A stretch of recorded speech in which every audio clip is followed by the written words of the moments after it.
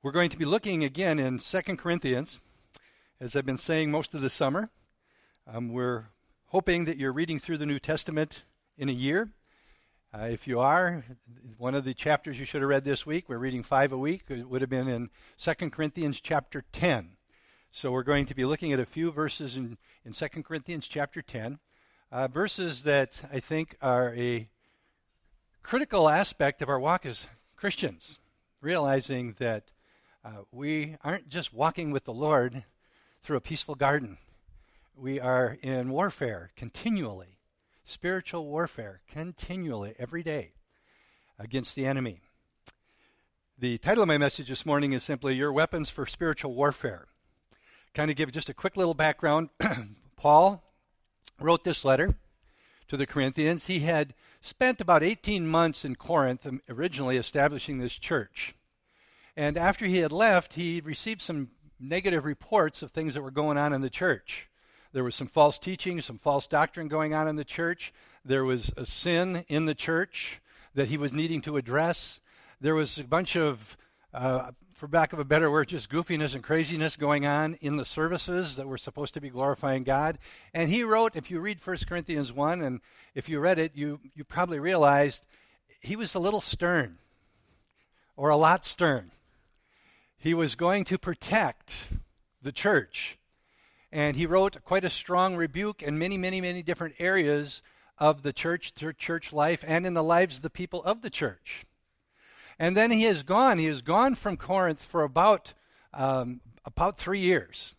And actually, he was on his way back on his third missionary journey, and he was going back to Corinth to visit Corinth again.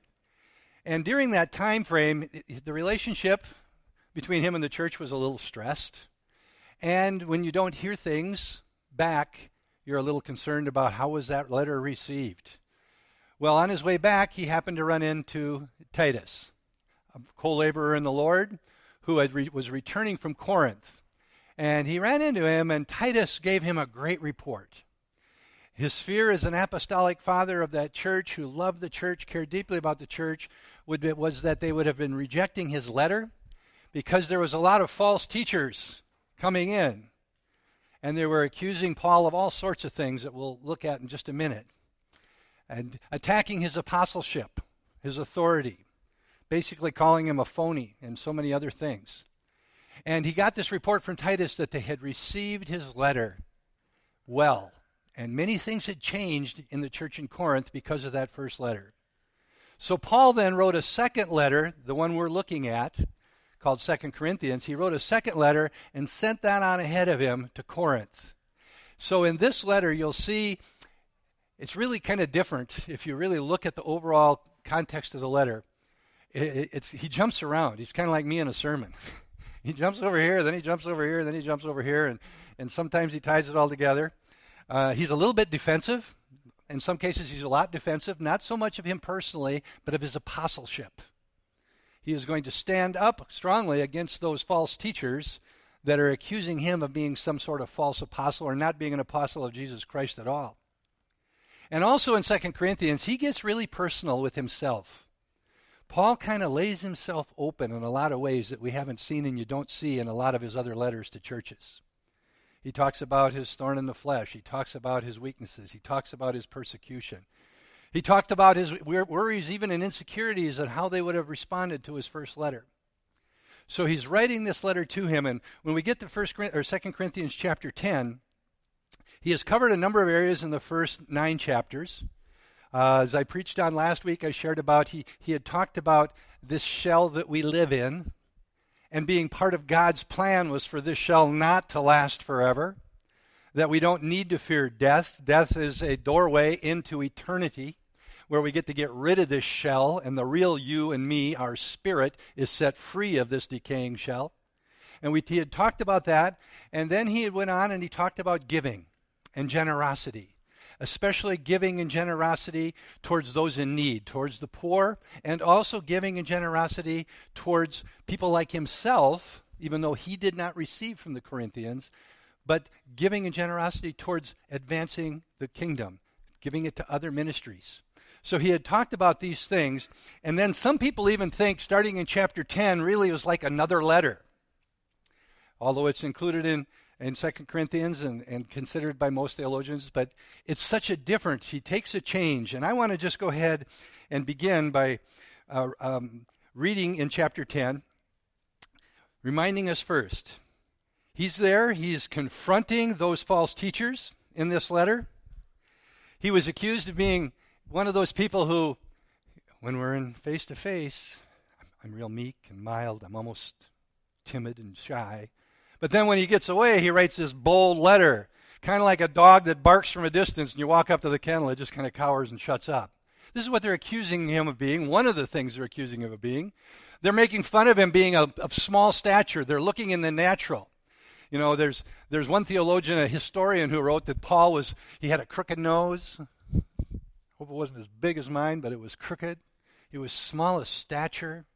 He was unimpressive. By this time, he had been beaten and stoned so many times, it's amazing he could even walk. And his words were not very good. He wasn't real charismatic. He was getting accused of all of these things. But the things that really riled him up, he was being accused of being not an apostle of God. And that the work that he was accomplishing was being done all in the flesh. Somehow, this weird-looking little guy was doing these things, and people were being foolish enough to follow him. So he was being accused of all of these things and more. And Paul responds by reminding them and declaring with all kinds of confidence that any authority he has come from his calling by God as an apostle. And that anything that's been accomplished by his response and calling as an apostle has been accomplished through the power of God. Had nothing to do with him. And he's declaring that strongly. And he talks about an authority that he has that's not demonstrated in words and smooth talk. You know, it's not like, boy, I'm going to get up here and I'm going to be this great orator and I'm going to dazzle you with my words, and by the time you get done, you go, wow, we better follow this guy. He says, no, that's not who I am, and that's not what I've been doing. I have been demonstrating my authority, not in words, but in spiritual warfare. And in spiritual warfare with weapons that are given by God and weapons that are empowered by God. He says, this is the evidence of my authority, the authority that I have. Using these weapons effectively for the kingdom of God. So why Paul is addressing in context here explicitly the attacks on his apostleship, attacks on his character, attacks on his everything that he's accomplished, the principles that he's addressing and the principles he's laying out about spiritual warfare apply to all spiritual warfare, and they apply to you and me as Christians. So I'm going to go ahead and read, starting in verse 1 of chapter 10. Now I, Paul, myself urge you by the meekness and gentleness of Christ. I who am meek when face to face with you, but bold towards you when absent, I ask that when I am present, I may not be bold with the confidence with which I propose to be courageous against some who regard us as if we walked according to the flesh. So he is starting out by saying, in a very tactful way, I am meek, I am gentle, there is a humility. When I was absent, I wrote you a bold letter, and I am prepared to be bold again when I come, but I'm hoping I don't have to be. But I am prepared to be bold against those who are challenging my apostleship and the message of the gospel. But he's hoping he doesn't have to do that. And then he goes on and says, though we walk in the flesh, we do not war according to the flesh. For the weapons of our warfare are not of the flesh, but they are divinely powerful for the destruction of fortresses. We are destroying speculations and every lofty thing raised up against the knowledge of God, and we are taking every thought captive to the obedience of Christ. He says, though we walk in the flesh, what Paul's saying there isn't, I don't live a fleshly life. He's saying, though we're humans, though we are just people, we're just men, we're just women, we're made of flesh and bone, though we do live in the flesh, we don't war in the flesh. So he's connecting with them and he's connecting with us.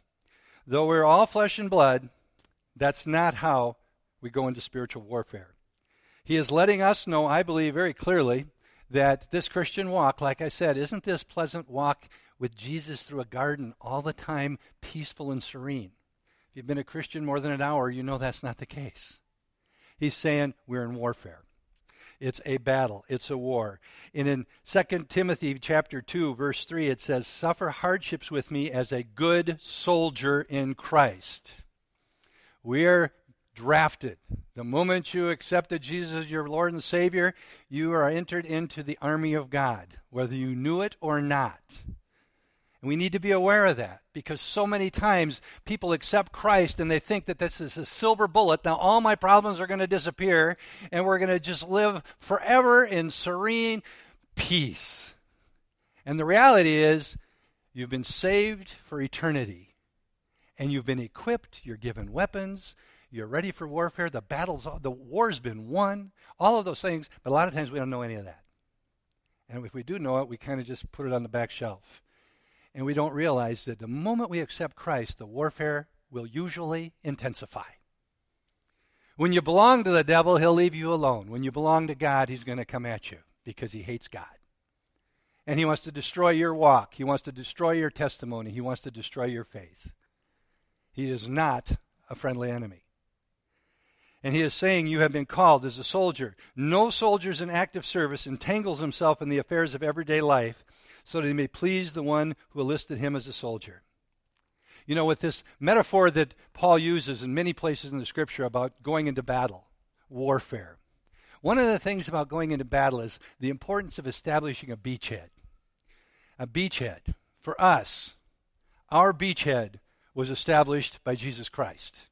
What is a beachhead? Well, here's a definition if you wanted a definition out of a book. It says a beachhead is a secure initial position that has been gained and can be used for further advancement. A beachhead. It's a position that has been gained. You and I have been established as children of God through Jesus Christ. Jesus Christ was our beachhead, is our beachhead. He established the beachhead. There is that position that we have as children of God that's secure. But we're not called to sit there and just defend the beachhead. We are now called to go forth and advance the kingdom and fight the spiritual warfare that we're going to encounter. Because we will encounter it. Nothing to fear as long as we know that we are, first of all, children of God. We have been given spiritual weapons, and they are empowered by God. The church cannot lose the battle if we realize and understand those things. Victory is guaranteed because of Christ. That's why the church needs to really embrace these realities, that it's warfare. There is a devil. There are demons. There is a culture that is evil because the prince of this earth is evil. Our culture, the world, has been resisting Christianity since the beginning. And it isn't going to stop. It's just going to intensify. And I think most of us could attest to that reality, that the enemy is intensifying the attack. He is trying to gain more and more ground, control more and more people, even through governments. He's advancing, and we're to resist. And this beachhead is one that is secure. It's secure. And that's where we need to start. And we'll talk about this later, but the beachhead is secure if you know who you are in Christ. If you know without a shadow of a doubt you are a child of God and you belong to Him. In other words, if you know that you're truly saved. And you don't just hope you are, and just don't think you are. We'll return to that later. What are we fighting against? What is our warfare? What is the spiritual warfare against? Well, I'm going to give you at least 3 things, and there's probably many more you could come up with. But the first thing is our own corrupt thoughts and desires that are yet these unsubdued things from that old fallen nature.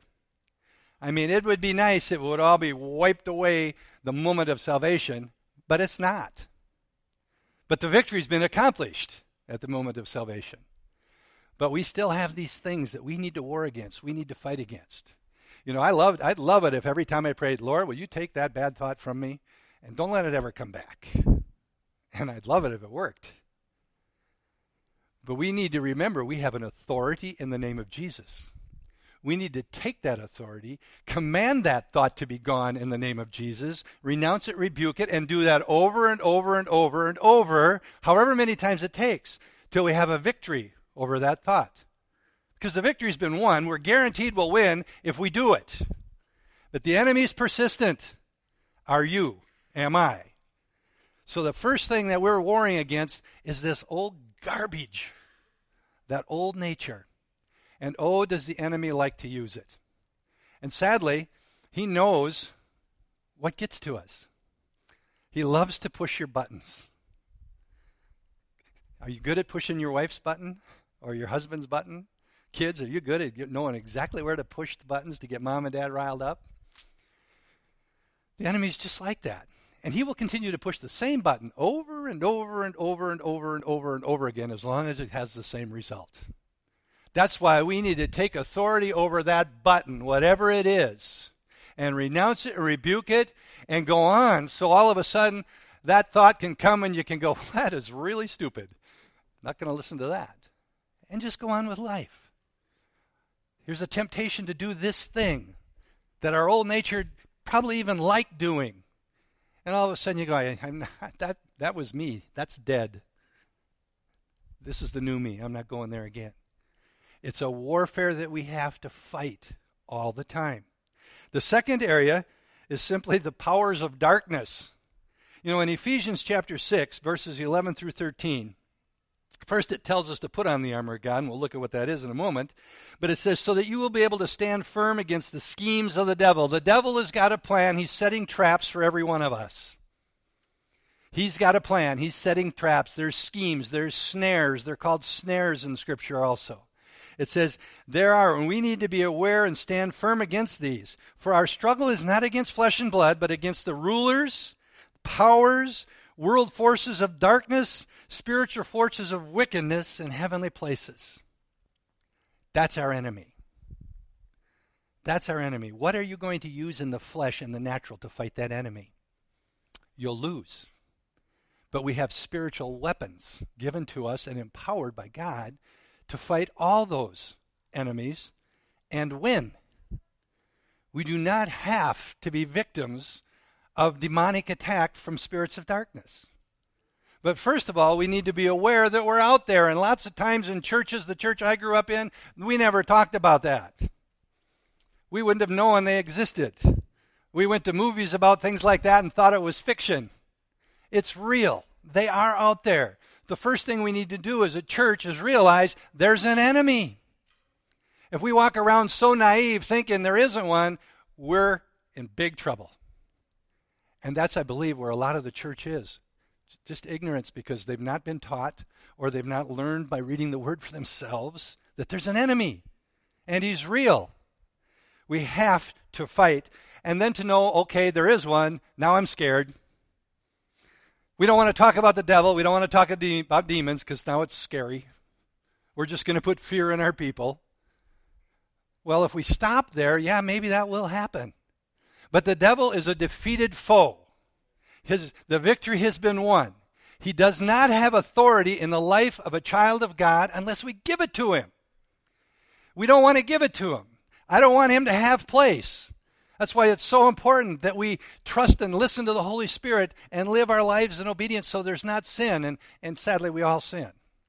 But we need to be quick to repent, close that door, because the enemy is looking for a place to come. He is looking for a fear to attack us. And then he won't just be satisfied with a little bit. He'll come and take all that he can take. So the power of darkness, our own corrupt dreams or thoughts and desires, and the third thing is sin in every form. Every form. Sin opens the door to the enemy. Our spiritual warfare is in the area of what we believe to be true. There are so many things in my life that I never knew were sin. I never knew it. I just thought that they were Mike things. Or they were Nelson things. Or because I'm mostly Scandinavian, they were Scandinavian things. But there's so many things that I believe. You've heard me say this before so many times, bear with me. I believed I was never going to amount to anything. I believed I was not going to be good enough. Everybody else was better than me. I believed I had to keep everybody at a safe distance because if they got too close, they'd see the real me, and that'd make them throw up. I believed these things. Nobody's fault but my own. Mom, where's Mom? Nobody's fault. Just me. But you know what? Every one of those beliefs, and I didn't know this, was sin. You know why? Because anything that I believe that is contrary to what the Word of God says is sin. And the Word of God says, I am a pearl of great price. I can do all things through Christ who gives me strength. I am a child of God created in His image. I am seated with Christ in heavenly places. I am loved. I am the apple of His eye, according to Deuteronomy. So anything I believe contrary to any of that is sin. And sin is an open door. I didn't even know I should repent of those things because I didn't know they needed repenting of. Sin of all types. We always think of these horrible things that we label as horrible sin. There's so much stuff in our life that we need to really look and say, Holy Spirit, you live in me. Show me the sin in my life. Grant me repentance, that I may come to the knowledge and have a revelation and escape from the snare of that sin. Man, when I'm struggling, when I struggle with that fear of rejection and insecurity, man, you can look at me wrong and I get, oh, geez. And it just come again and again and again. Until I say, you know what? I'm a child of God. I don't care what you think. He loves me. You can call me what you want. He calls me His child. He says I'm His friend. He wants to spend eternity with me, even if you don't like me and don't want to be with me. I'm okay with all that. I want you to. This insecurities are, they're right there if I let them come. But I got to war against them. War against them. So those are three key areas. The weapons of our warfare. Obviously, worldly methods don't work. And by worldly methods, I don't mean, a gun or a sword or a knife or a sharp tongue, sarcastic attitude. I don't mean those things. I'm talking about they're just not going to fix this. We got to go to spiritual weapons. So I'm going to read in Ephesians 6, the armor. First, we put on the armor. And as you know this, and I'm not going to spend a lot of time on it, most of them are defensive armaments. It says there, put on the full armor of God. It says, therefore, take up the full armor of God, so that you will be able to resist in the evil day, and having done everything to stand firm. Stand firm, therefore, having girded your loins with truth. Truth. The Word of God. Having put on the breastplate of righteousness. The righteousness that we have, the righteousness of Christ. When I get that, the accusations of the enemy lose their power. I'm not some loser sinner. I have the righteousness of Christ. And I could go through them all like that, but I'm going to just read it. And having had your feet shod with the preparation of the gospel of peace, in addition to all, taking up the shield of faith, with which you will be able to extinguish all the flaming arrows of the evil one. I love that. And take on the helmet of salvation and the sword of the Spirit, which is the Word of God. Our weapons are made powerful by God. You might think, well, Mike's got a bigger weapon than me. Nope. They're made powerful by God.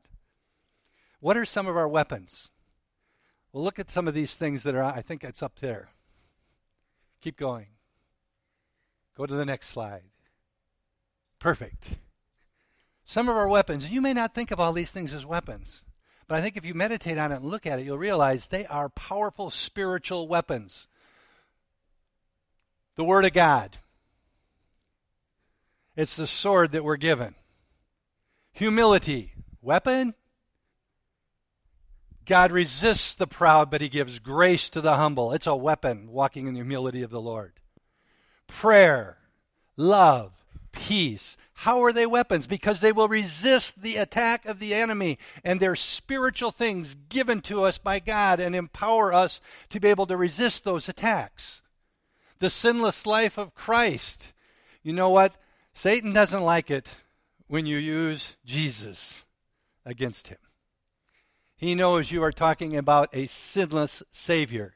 Forgiveness. Forgiveness is a weapon Because so often we are filled with unforgiveness and bitterness, and the enemy uses it over and over and over. When we forgive those who have sinned against us, the enemy's power in that attack is gone. It's a weapon. The shed blood of Christ. If you've ever been in demonic warfare, you know how powerful the shed blood of Christ is. The shed blood of Christ defeated Satan once and for all mankind, for those who receive. Surrender to the lordship of Christ. Now, I wasn't going to put that word in parentheses there because I knew it would kind of irritate you. It sounds so much sweeter when you say surrender to the lordship of Jesus. What that means is just be obedient. Obedience is a weapon. When I am disobedient, the Bible says this, obedience brings what? Blessing. Disobedience brings cursing. Guess where the curses come from? If I'm obedient, surrender to the lordship of Christ, those doors are shut. The enemy cannot attack. He has no authority. He'll try to attack, but he has no authority. When you look at the weapons that we have, and they're empowered by God, and they will defeat the enemy, no matter what form he's attacking us. These are the things that will tear down those fortresses or those strongholds that Scripture continually talks about. They're empowered by God for the destruction of all these strongholds. In a stronghold or a fortress, there's a lot of definitions, but what they're designed to do is to oppose truth, and they're to keep us back from the victory that we have in Christ. And we have them. These fortresses, sadly, are often fortified. They're being built up. We think we've finally shot a couple rounds into them and blown it to smithereens, and next thing we know, they're there again. What is it that builds up these fortresses? Well, those things in our life that we've been involved with or experiencing for a long, long, long time, they can have a real strong hold on our soulish nature. They can have such a hold on us, we can't imagine living our life without them. As a matter of fact, they've been there so long, these errors or these sins, that they become part of our belief system. We believe these things to be true. And as I said earlier, we need to realize as we're walking in the world, the whole world's being fortified by the enemy. So we are constantly under attack. And then in verse 5, it said, we are destroying speculations and every lofty thing raised up against the knowledge of God. We're taking every thought captive to the obedience of Christ. Two aspects there. We are destroying all these speculations, all these reasonings, all these thoughts that invade our mind, which are designed to oppose the truth and designed to keep us from embracing the victory. You know, unless you're not like me at all, you have these thoughts sometimes, and they're maybe self-condemning. Maybe they're thoughts of shame, guilt. Maybe there's something that happened that starts to bring fear. You just feel it crawling all over you. Whatever it is, the moment you feel those things, the moment you sense them, we need to remember we have a power to destroy those things. We need to come against it with those spiritual weapons, words, truth, authority that we have in Christ. These are the fortresses and strongholds that we need to tear down. And Satan will continue to try to build them up. But listen to this. His primary building block, I believe, is a lie. Lies. Mike, you're no good. Mike, you'll never amount to anything. Mike, you could never stand in front of a group of people. They'll all laugh at you. Well, that part he was sort of right on. But most of it, they're lies. And he just puts the building block in and we believe it. He puts another block in and we believe it. We put another block in and we believe it. And before long, we are so paralyzed by lies. They're not real. They're not physical. You can't take a hammer, but you can take the authority. You can take the Word of God. You can take all of these things that we have in Christ and just blow them to smithereens. I'm pretty much a simple guy. And if you ever went through the steps to freedom of Christ with me, you've got so tired of hearing it, and most of the church is tired of hearing this. But I'm a child of God. That's enough most of the time right there. I don't care what lie you tell me, I am a child of God. I rebuke you, Satan, I'm a child of God. I rebuke that lying thought, I'm a child of God. That's who I am. I'm not going to respond that way. I'm a child of God, and I'm going to submit. I'm going to love you anyway. I wish it worked every time. So do you. But that's what it is. They're lies. Lies of the enemy. And we need to always forget, and we never, humility. You know, it's never me. It's never my abilities. It's not the words I'm speaking. It's Christ who lives in me. It's the authority of Christ. He is our captain. He's our general in this warfare. All we have to do is utilize what he has given us, and we can tread on the enemy. We do not need to succumb to his attacks. It's in the name of Jesus that the battle was waged, and it's in the power of the name of Jesus that the battle was won.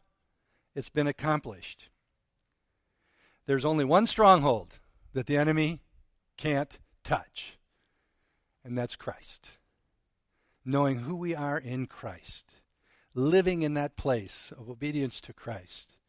You know, as we walk more and more, and this is where, you know, if you're losing every battle, just take heart.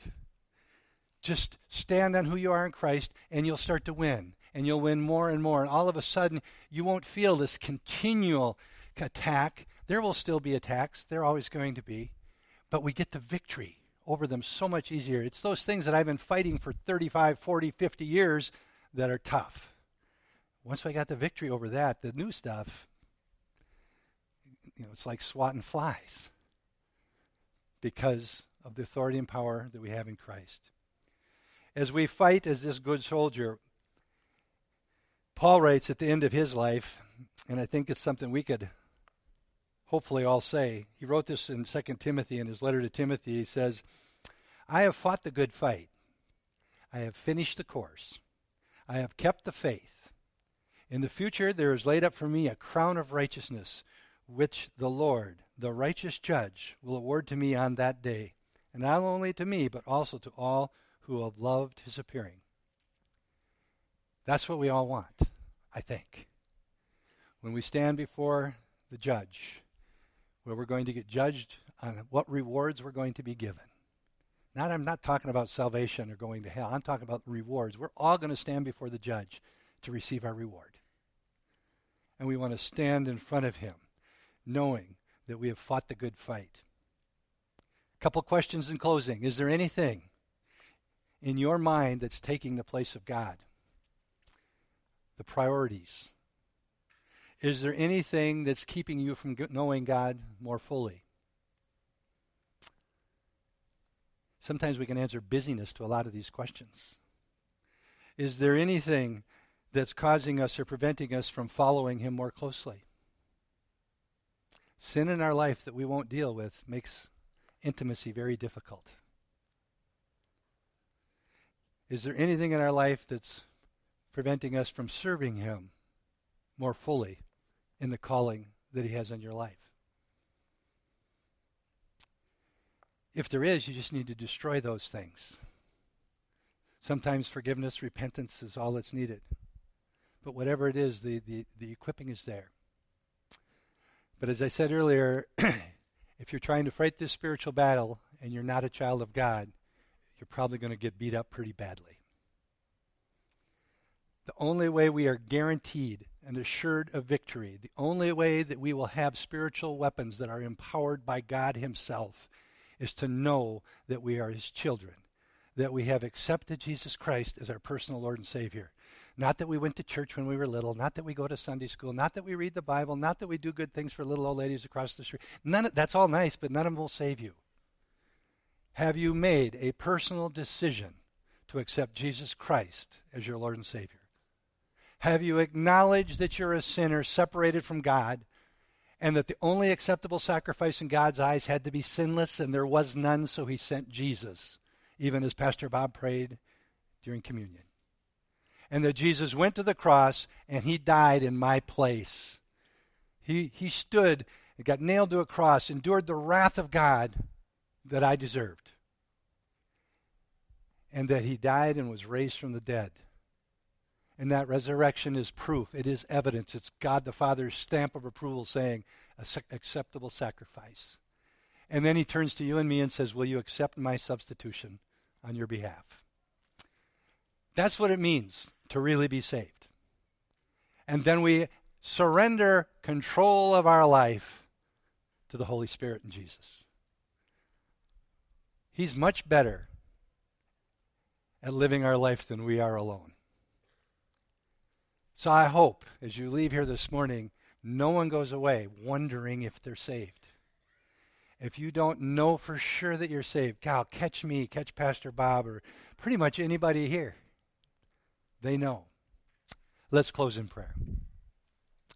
Father, I thank you and praise you for your word. I thank you, God, for the promises of your word, that you are faithful and true, that everything in your word, every promise in your word is for your children. And God, that as your children, we can walk in an authority because of being seated with Christ in heavenly places, that you have won the victory for us.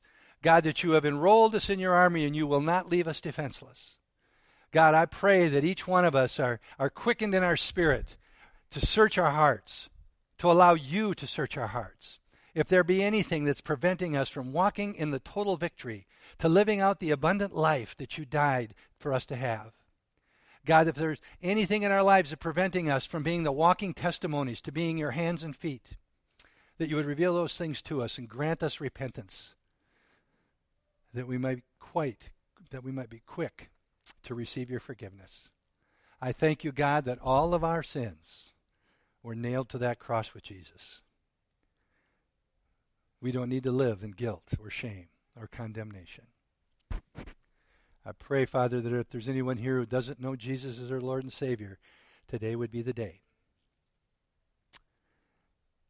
And I also pray, Lord, as we go out as your soldiers, but we also go out as your ambassadors. And I pray, Lord, as we go forth even today, this week, that we walk in love, that we are protected by you and your Holy Spirit, that we are sensitive to all the opportunities you give us to share the good news of Jesus. Keep us safe. Lord, we pray that all that we do brings you glory and honor. And we ask this in Jesus' name. Amen.